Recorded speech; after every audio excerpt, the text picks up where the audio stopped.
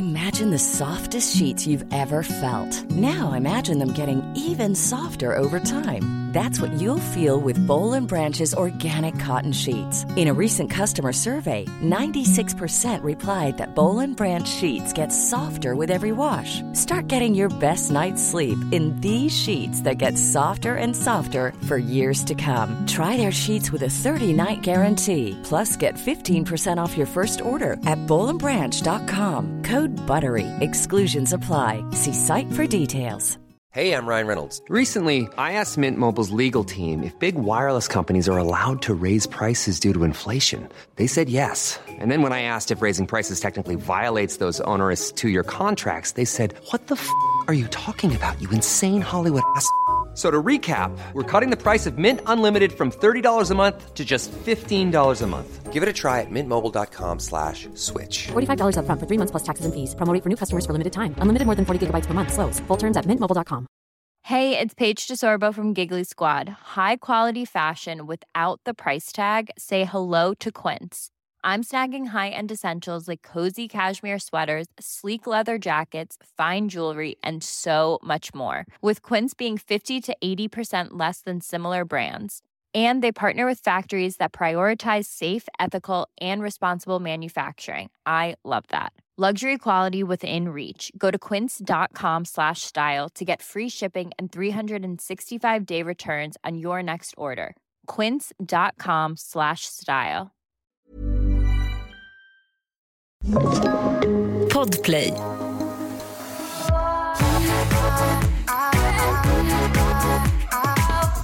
Vi spelar in till reality-serien här nu från podden. Det kommer många bli glada över. Jag får så mycket meddelanden. Filma när ni poddar. Får det? Men tänk dig själv när du lyssnar på en podd. Ja, jag lyssnar på många poddar och jag har aldrig velat se dem. Du vill inte se dem, nej. Absolut inte. Det är det sista jag vill se, hur deras läppar rör sig. Det är ju min ust med dig. Stäng av, säger jag bara. Svep upp så får ni se Emelie ser ut någon moppis. Verkligen. I det här avsnittet som vi spelar in idag, som är avsnitt 1, så ska jag också göra ett fertilitetstest. Jag har inte läst på någonting om vad som kommer hända, vad jag kommer få för liksom, resultat eller någonting. Jag vet verkligen inte vad. Men hur gör de testet? Hur blodprov. Vad har du för information då till mig? Och de tar ett blodprov? Ja. Jag har ingen aning, jag kan inget om fertilitet. Jag har fått en känsla av att jag kommer få så här procent på min högra och vänstra ovary, heter det så? Det enda jag vet är ju att Charlotte gjorde det i Sex and the City. Ja. Och då hade hon 15% chance of ever having a baby. Men, en av mina 10 referenser. Exakt, men jag har också sett ett avsnitt av New Girl där de gör det. Och där är det liksom mer såhär, dina ägg är typ 40 år och du är 29. Exakt, det har jag också hört om att du, typ, så här, du är så fertil som en 21-åring eller typ 52-åring. Ja, exakt. Ja, vi får se. Du tror jag kommer bli gammal. Alltså, du! Just när vi pratade om hur stor snopp man skulle ha om man var kille. Då sa du att jag skulle ha lite så. Ja, men kanske för jag skulle ha ännu mindre. Kanske var jag ledsen. Ja, precis. Du skulle också vara elakare om du var kille. Det var det du blev. Ja, verkligen. Jag kan ju säga att jag mår väldigt bra som är filmad. Hur känner du som har film i trynet? Jag mår väldigt dåligt av att bli filmad. Men det känns som att du har varit mycket i rampljuset ändå med dansen. På grund av dig, många gånger. Jag tycker att det går bra. Måndag, lika olika.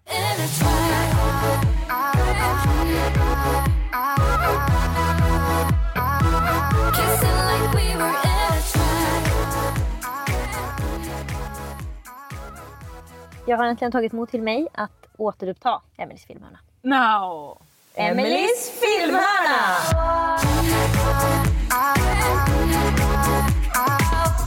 Det är en person som har sagt att de inte gillar det, men det är många som har sagt att de gillar det, så nu är det dags. Och nu kommer jag prata om en film som jag har pratat om förr och som jag aldrig kommer sluta prata om. Och Matrix. Som alla andra som ser den här jävla filmen säger till mig, det är den sämsta film jag sett i hela mitt liv. Och då får jag säga ja, för du kollade väl bara rakt upp i taket, eller? Hur kunde du inte titta på filmen? Romeo och Julia. Inte den heller. Nej. Nu tar du bara upp alla filmer jag redan har tagit upp. Du sa ju det, jag ska prata om en film jag pratar om mycket. Ja, absolut. Dumt av mig. Men inte i filmhörnan. Utan det är så att jag har pratat om den i andra tillfällen. Och den heter Midsommar. Det går inte att med ord beskriva hur mycket jag tycker om den här filmen. Jag skulle kunna kolla på varje ruta om och om igen. Och hitta nya saker, nya vinklar. Och tycker den är så jävla bra. Och det som jag sagt tidigare är att jag tycker den symboliserar väldigt fint. Dels hur det är att vara tillsammans med en kille som är lite halvdålig. Många som mejlar in har en kille som är lite halvdålig.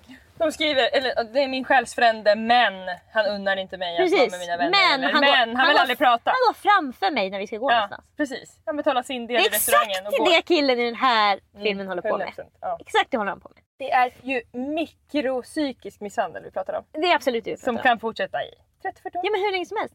När ska man avsluta? Det är också så hemskt att vara med en sån person, för man känner sig hela tiden ensam, men ändå är man rädd att den ska lämna en. Gud! Fast man är lika ensam med som utan. Men det tänker man inte på. Det är som att hela filmen handlar om en av de som inte tycker om den, så tycker man handlar om en jättekonstig sekt i Sverige.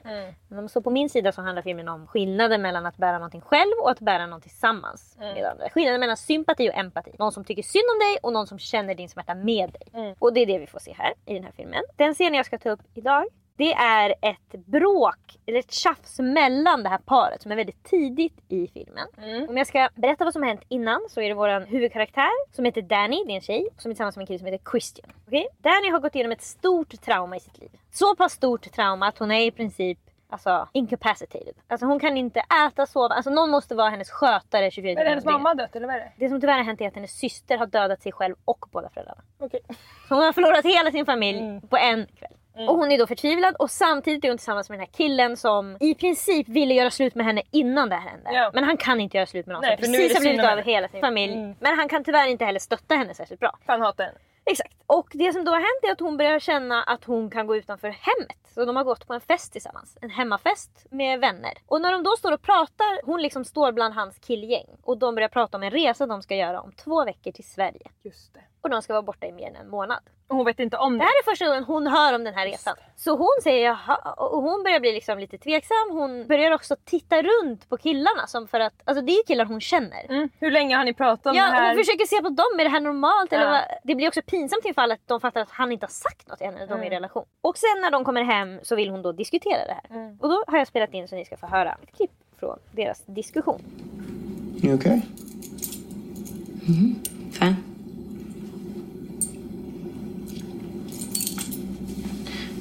That was just really weird. What was? Sweden. I had no idea. Well, what do you mean? Because I told you I wanted to go. Okay, fine, but I didn't know you were going.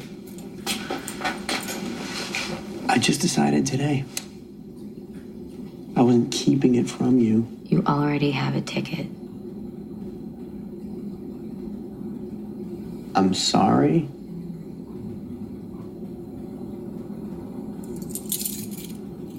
Okay, well, just imagine if you were at a party and someone said, hey, what are you doing for summer? And then my friend said, oh, we're going to China for 3 months and we're leaving 2 weeks. It's Sweden for And a that was the month and a first you'd half. ever heard of it. Okay. I told you I wanted to go to Sweden. No, well, you said it would be cool to go. Yeah, and then I got the opportunity and I decided Look, I to don't do mind it. you going. I just wish you would have told me, that's all. Well, I just apologize, Danny. You didn't apologize. You said sorry, which sounds more like too bad.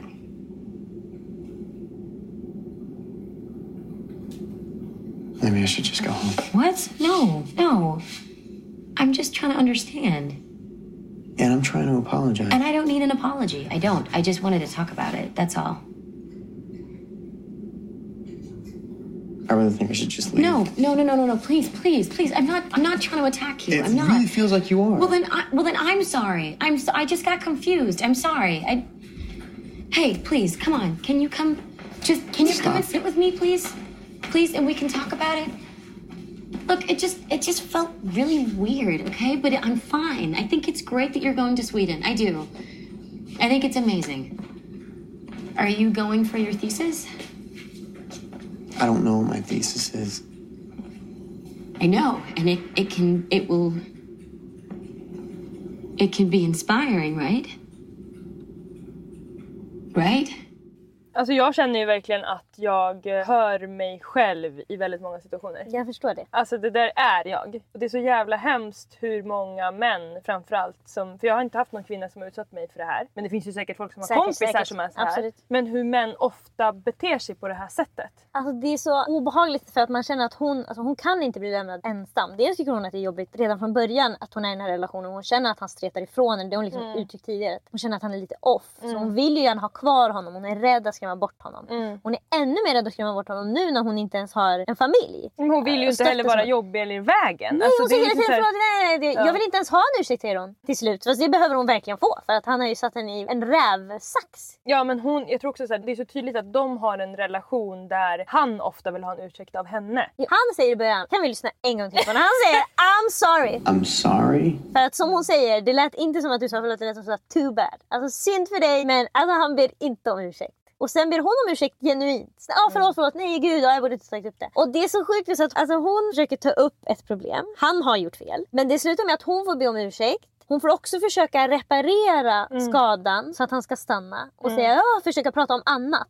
Och då, smart som hon är, så försöker hon prata om saker som är intressant för honom. Men din uppsats som du ska skriva, det kan vi prata om den. Så tror du att jag är dålig på det? Nej, jag tror att du är expert på det här. Tyvärr. Alltså... Lisa, tänk dig att få vara så sur och tvär att du beter dig illa på en fest. Inte ber om ursäkt. Och sen ska du bara kunna säga, nu går jag. Och en person ska vilja stanna med dig. Man måste ju vara så himla duktig, liksom manipulativt. Det här känns ju som att det kommer naturligt för honom. För jag hade inte kunnat varit han, förstår du? Nej, men det hade jag. Och det handlar om att han är nog inte ens så duktig på att vara manipulativ, utan han bryr sig inte. Han vill ju gå därifrån. Men han kommer ändå på de här grejerna. För jag menar, om jag hade varit han hade jag bara, förlåt att jag inte har sagt. Nej, men han säger ju direkt bara, jag har inte gömt det för dig, för jag kom på det idag. Och jag tycker jag känner igen det här från andra manipulativa personer som man har hört om, som till exempel när man typ så här, antingen, men gud jag trodde jag hade sagt det, eller jag har pratat om det tidigare. Alltså han får ju henne att känna sig dum. Ja, absolut. Men jag tror inte att han säger så för att, precis som när man blir påkommen när man är barn med att ha tagit en kaka som man inte skulle säga. Man bara, vadå kaka? Man kakar inte hela munnen och säger, jag har absolut inte tagit någon kaka. Men det är det, du säger det nu som att det är så man gör när man var barn. Jag gjorde inte det då heller, förstår du? Så att det kommer naturligt för dig och den här killen i klippet. Absolut. Det är det jag menar, att man måste ju vara duktig på det på samma sätt som jag är duktig på att komma på att du ska prata om som du säger så fint, det eskalera. Ja, det är absolut. ju mitt prime. Ja, verkligen. Googla det så kommer jag fram med hakan. Ja, absolut. Alltså, jag vet inte om han skulle nog inte beskriva sig själv som en manipulativ person. Jag tror inte han tänker på att, alltså han känns som han vet vad han gör när han säger sådana saker. Precis, det är skillnad på narcissister och personer som inte bryr sig och har kanske lite manipulativa drag. Inte så stark empati. Och alltså det har man ju inte heller för någon som man inte är kär i. Det är det jag menar. Han har ju velat göra slut med henne jättelänge och nu har hon varit ledsen och jobbig i vem vet hur länge. Han vill ju inte, alltså han hoppades att hon inte skulle följa med på den här festen. Precis, han tycker hon är ful, hon gråter och hon luktar inte gott längre. Exakt, han ville bara säga hej då, jag åker till Sverige, jag vill aldrig mer se dig. Och jag tycker så synd om henne, så jag får helt så rysningar i hela kroppen. Jo, men om man kollar på den här filmen och ser den här scenen, då förstår man hela filmen sen. Varför hon tar de beslut hon tar, varför han tar de beslut han tar. Det visas också så subtilt, för att annars får vi alltid se en man som slår en kvinna. Ja, det ska eller kasta en man saker, som ger det ska vara frukost på sängen. Det är de två vi får. Exakt, kroniskt otrogen eller snällast på planeten. Den här killen är verkligen mitt emellan och det är den här killen vi oftast är tillsammans med. Gud, ja. Som bara inte har tillräckligt stor respekt för. Bryr sig inte, föraktar dig lite. Och framförallt tycker att det är viktigt att en själv kommer undan. Det är viktigare än att det blir trevlig stämning.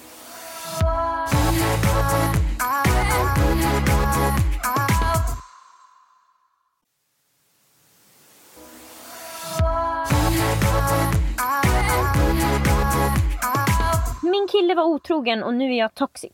Öppna mailkorgen! Hej Lisa och Emily, jag är 16 år och har varit tillsammans med min pojkvän i lite mer än 2 år. Oj. Vi har det bra tillsammans och jag älskar honom. Men det finns ett problem. Eller rättare sagt, jag har ett problem. Vi kan stoppa den där och säga att det är absolut han som är problemet. Ja. För cirka 2 år sedan, i början av min och min killes relation, var han otrogen mot mig. Han skrev med massa andra tjejer, skickade bilder och så vidare. Jag fick reda på detta genom att gå igenom hans mobil. På grund av otroheten så har jag såklart blivit väldigt osäker. Och det var som mest under det första året. Men än idag kan det klia i fingrarna av att jag måste gå igenom hans mobil för säkerhets skull. Jag blev även osäker och svartsjuk när han går på fest eller ute på krogen. Han är 2 år äldre än mig. När jag blir svartsjuk blir jag lätt dryg på sms och ignorerar honom. Snälla hjälp mig, hur ska jag göra för att bli mindre svartsjuk och toxic? PS, tack för en grym jävla bra podd.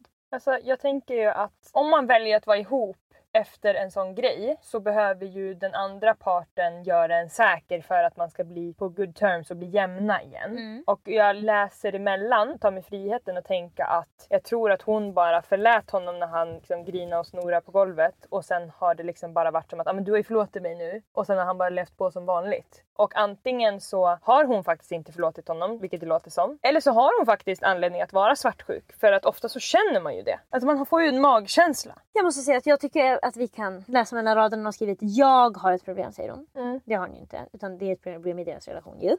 Och alltså, hennes problem är ju grundat i något som han har gjort. Det är precis det jag menar. Ja, alltså jag upplever inte att hon går runt och är toxic och destruktiv i relationen. Fast jag tycker att hon är det. Men jag menar, jag tycker att det beskrivs lite som att hur ska jag bli av med det här dåliga beteendet som jag har, som lever i mig och som är mitt. För det är inte bara hennes. Absolut, men om det har gått 2 år och om man går till en psykolog med ett sånt här problem så säger ju psykologen antingen är du kvar i relationen och då förlåter du honom eller så är du inte i den här relationen. Så att hon kan ju inte vara i relation, hon gör ju illa både honom och sig själv för att han har gjort illa dem. Så att det är inte hon från början. Men om hon ska hålla på och svara kort när han är på fest, det är liksom, så funkar det ju inte. Absolut. Och han var också otrogen i början av deras relation och det måste jag av erfarenhet säga, jag som har haft mycket pojkvänner. Det är lätt hänt i början. I början så gör man ofta ett snedsteg, särskilt i deras ålder.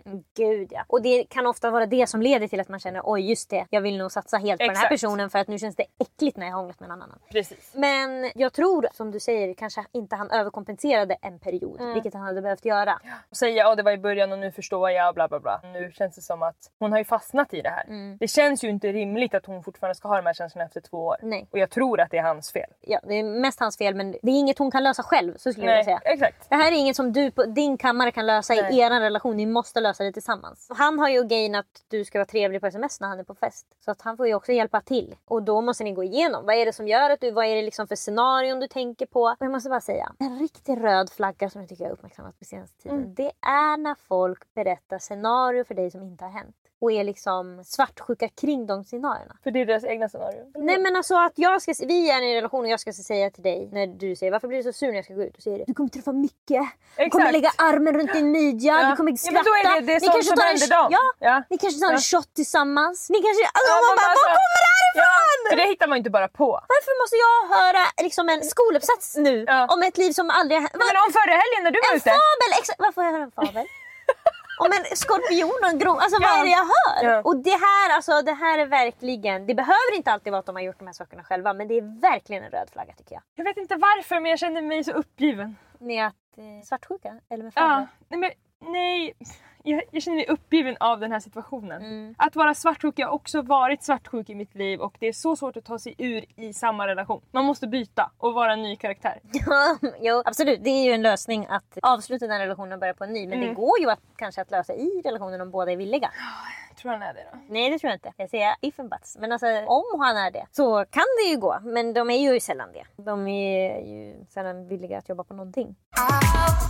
Tinder, konfrontera eller inte. Hej på er! På kort tid har jag blivit besatt av er podd och tycker ni är både sjukt vettiga och roliga. Kommer här med ett töntigt problem men som jag ändå vill höra er diskutera. Jag dejtar en kille, vi har träffats ungefär snart 2 månader och det känns jättebra som det är just nu. Han nämnde för mig i förbifarten att han inte längre har kvar sin Tinder där vi träffades. Jag tänkte inte så mycket på det, men jag såg sen att han visst har kvar sin Tinder. Och inte nog med det, han har uppdaterat den med nya bilder som är tagna förra veckan. Problemet ligger egentligen inte i att han har Tinder då vi inte sagt att vi är exklusiva på något sätt eller uttalat vår relation. Men det som stör mig är att han ljuger om det, vilket han inte har någon anledning att göra. Börjar när vi ses ta upp det som en lättsam grej eller börjar bara låta det vara. Känner att det är en grej jag går och stör mig på men vill inte göra det till en för stor grej då det känns så himla bra att se som vi gör just nu utan att uttala vad vår relation är riktigt. Vad tycker ni jag ska göra? Vore intressant att höra era tankar. Alltså, jag hade aldrig kunnat hålla mig. Aldrig. Nej men nu måste jag säga att nu är vi i samma situation som tyvärr Danny i Midsommar är när hon... Alltså om man tar upp det så finns det risk att det ska bli bråk. Men om det stör en så måste man ta upp det. Jag tycker inte, vad ska det bli för bråk? Han har ju kvar sin Tinder. Jag skulle bara sagt det utan att... Alltså jag tänker aldrig på biverkningarna av det jag gör. Att det ska bli något negativt. Jo men det kan du visst göra när du säger ska jag ta upp det här eller inte? Jo men inte när jag har rätten på min sida. Så känner jag bara när jag kanske typ som den förra tjejen som var svartsjuk. Då kan jag känna så här, kanske jag ska prata med en kompis först. Kanske jag ska läsa lite på nätet först. Om jag har ett uns av att... Men om jag tänker bara på alla gånger du sitter och knapprar. Alltså... Jag vet exakt hur det ser ut när du gör det, när du bara drar bort håret från pannan och sitter och... Alltså, du söker så mycket information. Du är också alltid, varje gång spritsprangna naken. Jag blir alltid spritsprangna naken hemma. Du är helt naken och så har du täcke och så sitter du med datorn framför. Så går det till. Minsta läpparna är väldigt stora, dubbelhakar. Så det är så. Nu försöker hon inte svara. Jag får det också. Det jag gör är att jag letar efter positiva saker. Det gör mig annorlunda från många andra. Alltså om jag letar efter liksom svaret så letar jag efter ett positivt svar. Just det. Du bara ignorerar där det står. Det kommer ta slut. Vi scrollar vidare. Kan finnas en annan. Men jag bara tänker att om man är i en relation där någonting stör en så kommer man behöva ta upp det oavsett. Eller vad ska man göra annars? Precis. Stör det dig så är det ett problem. Antingen kommer man närmare personen eller närmare slutet. Så det finns jag förstår att det är känsligt när man har dejtat i 2 månader och det är inte riktigt det. Men det kan ändå vara bra att ta upp. För av erfarenhet, Lisa, nu får du inte glömma Max. Ett ex till dig som var otrogen. Och det hade vi kunnat verka i början. För fan vad han ljög om olika små saker. Precis, han ljög om att han inte hade rökt. Fast jag inte ens brydde mig. Exakt samma sak som den här killen gör. Han har aldrig sagt att han måste ta bort sin Tinder. Han ljög om sådana där grejer. Sin ålder. Han hittade på massa konstigt som ingen hade bett. Alltså han var inte ställd mot väggen. Nej, och var det svårt att söka på Ratsit? Alltså du och jag hade chock. Ja, verkligen. Så att alltså såna här små lögner, alltså det är för tidigt. Alltså den känslan när jag såg att han var 18 år gammal. Då fick vi dåndimpen. What the action? Vad händer nu? Ja, men han hade lika gärna kunnat vara 13 då, kände vi. Exakt, men han hade ju också en look av en 27-åring. Absolut. Så vi fattade ingenting. Absolut ingenting. Vi visste inte att 18-åringar kunde se vuxna ut. Nej. För när vi var 18 år såg ut som 1, 2, 12 år.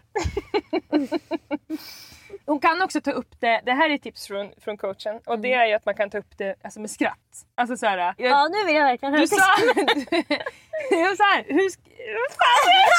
Det är ingången du måste hitta. Det måste vara. Det är så svårt att börja från noll nu. För att jag skulle tänka att de har redan. Okej, du och jag är i chit chat. Jag kommer på nu vad hon ska göra. Får jag säga först? Nej. Då är det redan härlig stämning. Och då så säger man bara, du sa häromdagen att du hade tagit bort Tinder, men jag såg att du hade kvar den. Vad var det? Alltså man säger det med glädje. Inte som alltså, ett stick i hjärtat. Nej. Ska vi ha Tinder nu? Eller vad? För det kan ju också leda till att de blir ihop. Det här var min ingång. Och på min ingång hade du ingenting att säga. Ingen kommentar, jag ville gå först. Jag ville köra först. Men jag bara tänker, för jag tror att min idé är skitdålig. Så jag vill gärna höra när du bara sågar den. Jag tänker att hon har kvar sin Tinder. Hon har också på ljudet. Hon ser till att få en notifikation när de är med varandra. Så att de kan säga, det där var Tinder. Eller? Det vet jag. Ja, jag menar, det hon ska säga. Det tipset. Det var Tinder. Och det vet du för du har kvar din Tinder. Det var det hon behöver säga. Nej, men jag tänker att hon ska säga då, jag kanske också ska ta bort min Tinder. Hade du gjort det eller hur var det? Alltså förstår du, så att hon kan ta upp det ämnet. Nu är det manipulat. Nu är det framme. Precis, men det behöver inte hon höra en pling om. Utan det kan hon bara... Precis, hon kan bara säga det som... Hon kan också ljuga faktiskt. Och säga, nu tog jag också bort min Tinder igår. Och så har hon kvar den. Och så har de båda var två lögnare som hatar varandra. Bort den, beroende på hur det går mellan dem. Just det, just det. Efter han går hem. Precis, det kan hon säga. Jag har också tagit bort Tinder nu. Risken är verkligen att de får upp varandra på Tinder. Får man det om man redan har matchat då? Jag tänker att nu när de hade sett så får man en finish. Och så börjar man om från noll. Om man vill dejta igen. Men du har verkligen rätt om att det är konstigt att han har ljugit om det här. Varför gjorde han det? Gjorde han det bara för att få ligga den dagen liksom? Få den här kicken av att de är ihop nu? Det är du och jag nu, gumman. Alltså killar som vill komma nära tjejer som är lite manipulativa går ju gärna på kärleksstråket. Ja, jag vill att du ska ha mina barn. Och säga då att jag har tagit bort Tinder. Han kanske har fått god reaktion på det tidigare, tänker jag. Det är möjligt att han har den erfarenheten. Eller han har tagit bort Tinder. Sen tycker han nästa gång de sågs så kändes det inte bra. Han tar nya fina bilder. Jag tror att det kan faktiskt vara så att det inte har någonting med deras relationer, utan han har tagit bort Tinder. Men sen så ligger han på kvällen och bara får ett sug. För att han är så van, alltså det är som van. Det är då dumt att han sa det. Från honom själv. Exakt, alltså han borde aldrig ha sagt det. Nej. Men han har laddat hem det, och kanske också eftersom att de sa nya bilder, han kanske också känner sig väldigt fin på dessa bilder. Så han känner att någon måste få se de här. Ja. Så synd att jag fick. Hon ska verkligen ta upp det, och där får hon också en indikation på om han är som den här killen i första ljudklippet vi fick i den här podden. Då behöver hon inte fortsätta relationen. Nej, för att det löser sig. Om han klarar av den här situationen, då är han någon att satsa på. Exakt, det är ju så jävla härligt om den här... Hon har fått det bästa testet. Alltså hon ska vara glad. Du ska vara så tacksam. Hon fick en fabel i knät och nu ska hon använda sig av den. Dags för Dymo Stockholm tänker högt. För kanske 2 veckor sedan så var jag på en kräftskiva. Och det var väldigt blandad kompott kan man säga. Det var bara kvinnor och tjejer. Men vi var väldigt olika åldrar. Jag tror att den yngsta var runt 20, kanske 21, 22 max. Och den äldsta var strax över 50. Så att det var liksom ett ganska rejält åldersspann ändå. Och jag är så jävla svag för de här typen av sammankomster. Alltså jag gillar verkligen när människor i olika åldrar möts och umgås. Och så kan man liksom lära av varandra. Och det är så jävla spännande att några har barn och några är singlar. Och några har varit gifta. Några har hunnit vara gifta i 30 år. Och några har inte ens liksom haft sin första relation. Jag tycker väldigt mycket om de där kontrasterna och samtalen som kan uppstå i de där situationerna. Så jag satt där och njöt för fulla muggar i fulla drag. Men det ska ju alltid lik förbannat. Men alltså i varje sån här situation när det är ett rätt rejält åldersspann så finns det ju en eller två som tycker att det är väldigt påtagligt att det finns så pass unga människor närvarande. För då får ju de då ålderskris. Det blir åldersnoja. Och då droppar de här människorna undermedvetet eller medvetet, jag vet inte, men det liksom nästan tvångsmässigt så droppar det kommentarer under kvällen som att men gud, alltså vadå, så du, men gud jag kan inte, vänta, så då är du, men gud jag är 13 år äldre än dig. Nej men gud, va, men hjälp, jaha, så du är, oj men gud, ja vad gammal man känner sig, ja, nu känner man sig inte så ung direkt, ja man känner sig ung när man var här innan på väg hit och nu känner man inte så ung så när man är här, ja snälla, alltså jag kan prova släppa den där jävla ångestrida mentaliteten, alltså jag står inte ut med det där. Det är absolut en trigger för mig och det grundar sig väl i att jag har verkligen varit den som är yngst i ett gäng. Det var jättemånga år när jag bodde i Eskilstuna som jag var del i ett kompisgäng där jag var absolut yngst och ganska rejält yngst under väldigt många år. Och det blev liksom... Jag vet inte, det är så ofruktbart bara för att höra den här. Jag vet liksom inte vad man ska göra med informationen. När någon bara står och vrålar i ett kök över en drink. Men gud, vadå? Gud, jag fattar att jag är 10 år äldre än dig. Jaha, vad vill du att jag ska göra? Alltså, ta en växttablett och ruscha så jag blir 10 år äldre än dig. Eller vad är det som, vad förväntas jag respondera på den där kommentaren? Jag tror att det säkert ligger något och pyr från den perioden. Men sen tycker jag också generellt att det är problematiskt och sorgligt att vi människor, för det kan drabba mig också, är så åldersinriktade och liksom åldersnojiga. Och jag tror att det som jag spann vidare på lite efter den här kräftskivan, det som liksom följde med mig lite några dagar efteråt var att det är så himla normaliserat och vi är så vana vid att blicka neråt i åldrarna. Alltså är vi 30 så tittar vi på de som är 20 och känner att för 10 år sedan och den som ändå var 20 och bla bla bla och då var det så lätt att ha de där typerna av jeansen och det är klart och bla bla bla och det var bättre för, alltså jag vet inte vad man nu känner för att någonting känner man ju och någonting gör ju att man är missnöjd med sin nuvarande ålder och så sneglar man då på bilder på sig själv från 10 år tillbaka. Jag vet inte exakt vad man pysslar med, men ni förstår säkert. Någonting som jag då tänkte som kanske skulle kunna bli en game changer, jag vet inte. Det är inte riktigt färdiga tankar än. Men kanske något litet lifehack eller verktyg i alla fall för att kunna dämpa det här som triggar ändå när man hittar sig själv och börjar liksom snegla på de som är 10 år yngre. Vad skulle hända om man istället fuckade hela systemet och stirrade på de som är 10 år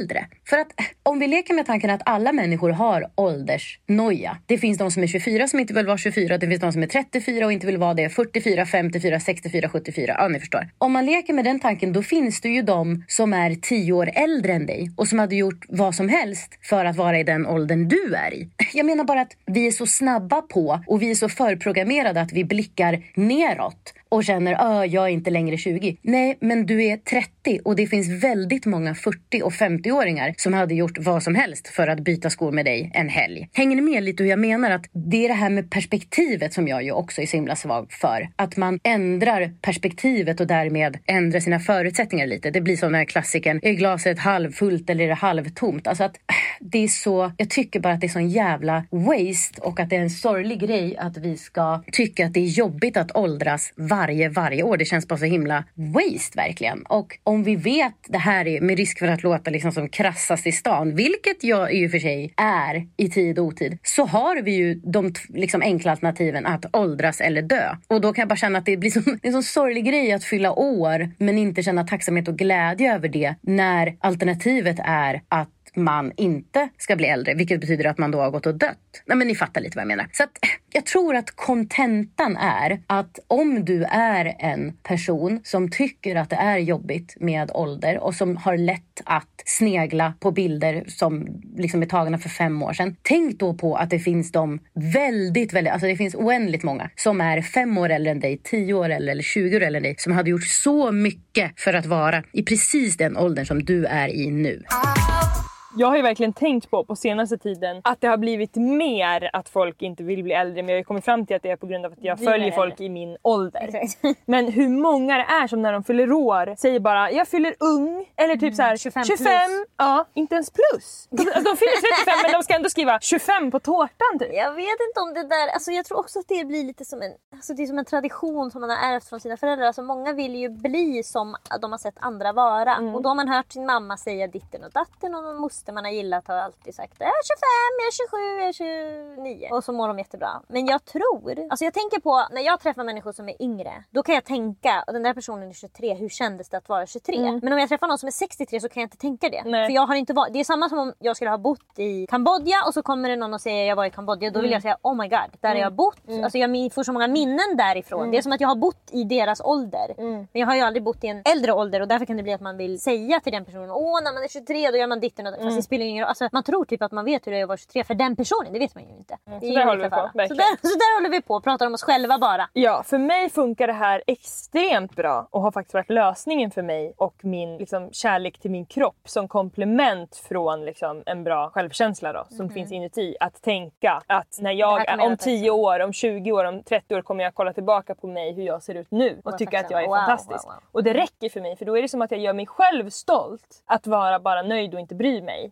så mycket som jag kanske skulle gjort annars om jag inte hade haft liksom, det tankesättet, utan istället bara sneglat kanske på folk på Instagram eller lagt liksom, fokus på det som jag är mindre nöjd med. Jag vet också att vi belyste ett annat tips för några veckor sedan, och det var ju att lösningen på åldersnoja är ju att skapa ett nytt kapital i livet, för att man måste ta bort vacker, fit, sexy, alla de där grejerna. Ung, alltså exakt, ung är ju men som det som vi liksom blir lärda att man får ju så mycket gratis av att vara ung. Och sen så är det ju bara alltså, sopor för samhället. Ja, och när man är ung så vet man inte det, för man vet inget annat. Exakt, men det som man måste skapa då som kapital är ju att, som de flesta ju gör, man ser ju verkligen en sån utveckling på äldre personer, och det är ju att hitta något som gör en lycklig. Göra saker, vad är myllan? Just det. Alltså hitta hobbys egentligen. Det är ju det som värde. Precis. Man får som är annat än hur man ser ut. Ja. Jag skulle också vilja säga att flytta fokus från vad har jag som andra är avundsjuka på till vad har jag som jag vill ha. Därför att om jag ska tänka på vad jag har som andra också vill ha, det kan bli svårt för mig, därför att ingenting som andra vill ha vill jag ha. Då känner jag att om de säger Emily du har den där tröjan som jag gillar, då känner jag släng den här tröjan. Alltså helt plötsligt vill andra ha den, då känner jag nej, hallå, här går jag som ska vara världens mest unika människa. Tröttsamt, alltså, nu blir jag trött på mig själv. Jag ska behöva leva ett liv så här. Maila oss på likaolikapodden@gmail.com och ge jättegärna podden 5 stjärnor. Ha det så bra! Hejdå!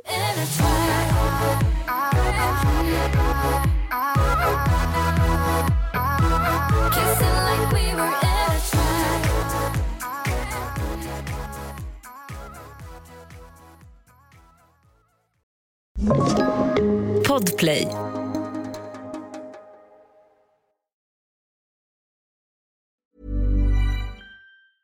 Even when we're on a budget, we still deserve nice things. Quince is a place to scoop up stunning high-end goods for 50 to 80% less than similar brands. They have buttery soft cashmere sweaters starting at $50, luxurious Italian leather bags, and so much more. Plus, Quince only works with factories that use safe, ethical, and responsible manufacturing. Get the high-end goods you'll love without the high price tag with Quince. Go to quince.com/style for free shipping and 365-day returns. Mom deserves the best, and there's no better place to shop for Mother's Day than Whole Foods Market. They're your destination for unbeatable savings, from premium gifts to show-stopping flowers and irresistible desserts. Start by saving 33% with Prime on all body care and candles. Then get a 15-stem bunch of tulips for just $9.99 each with Prime. Round out Mom's menu with festive rosé, irresistible berry chantilly cake, and more special treats. Come celebrate Mother's Day at Whole Foods Market.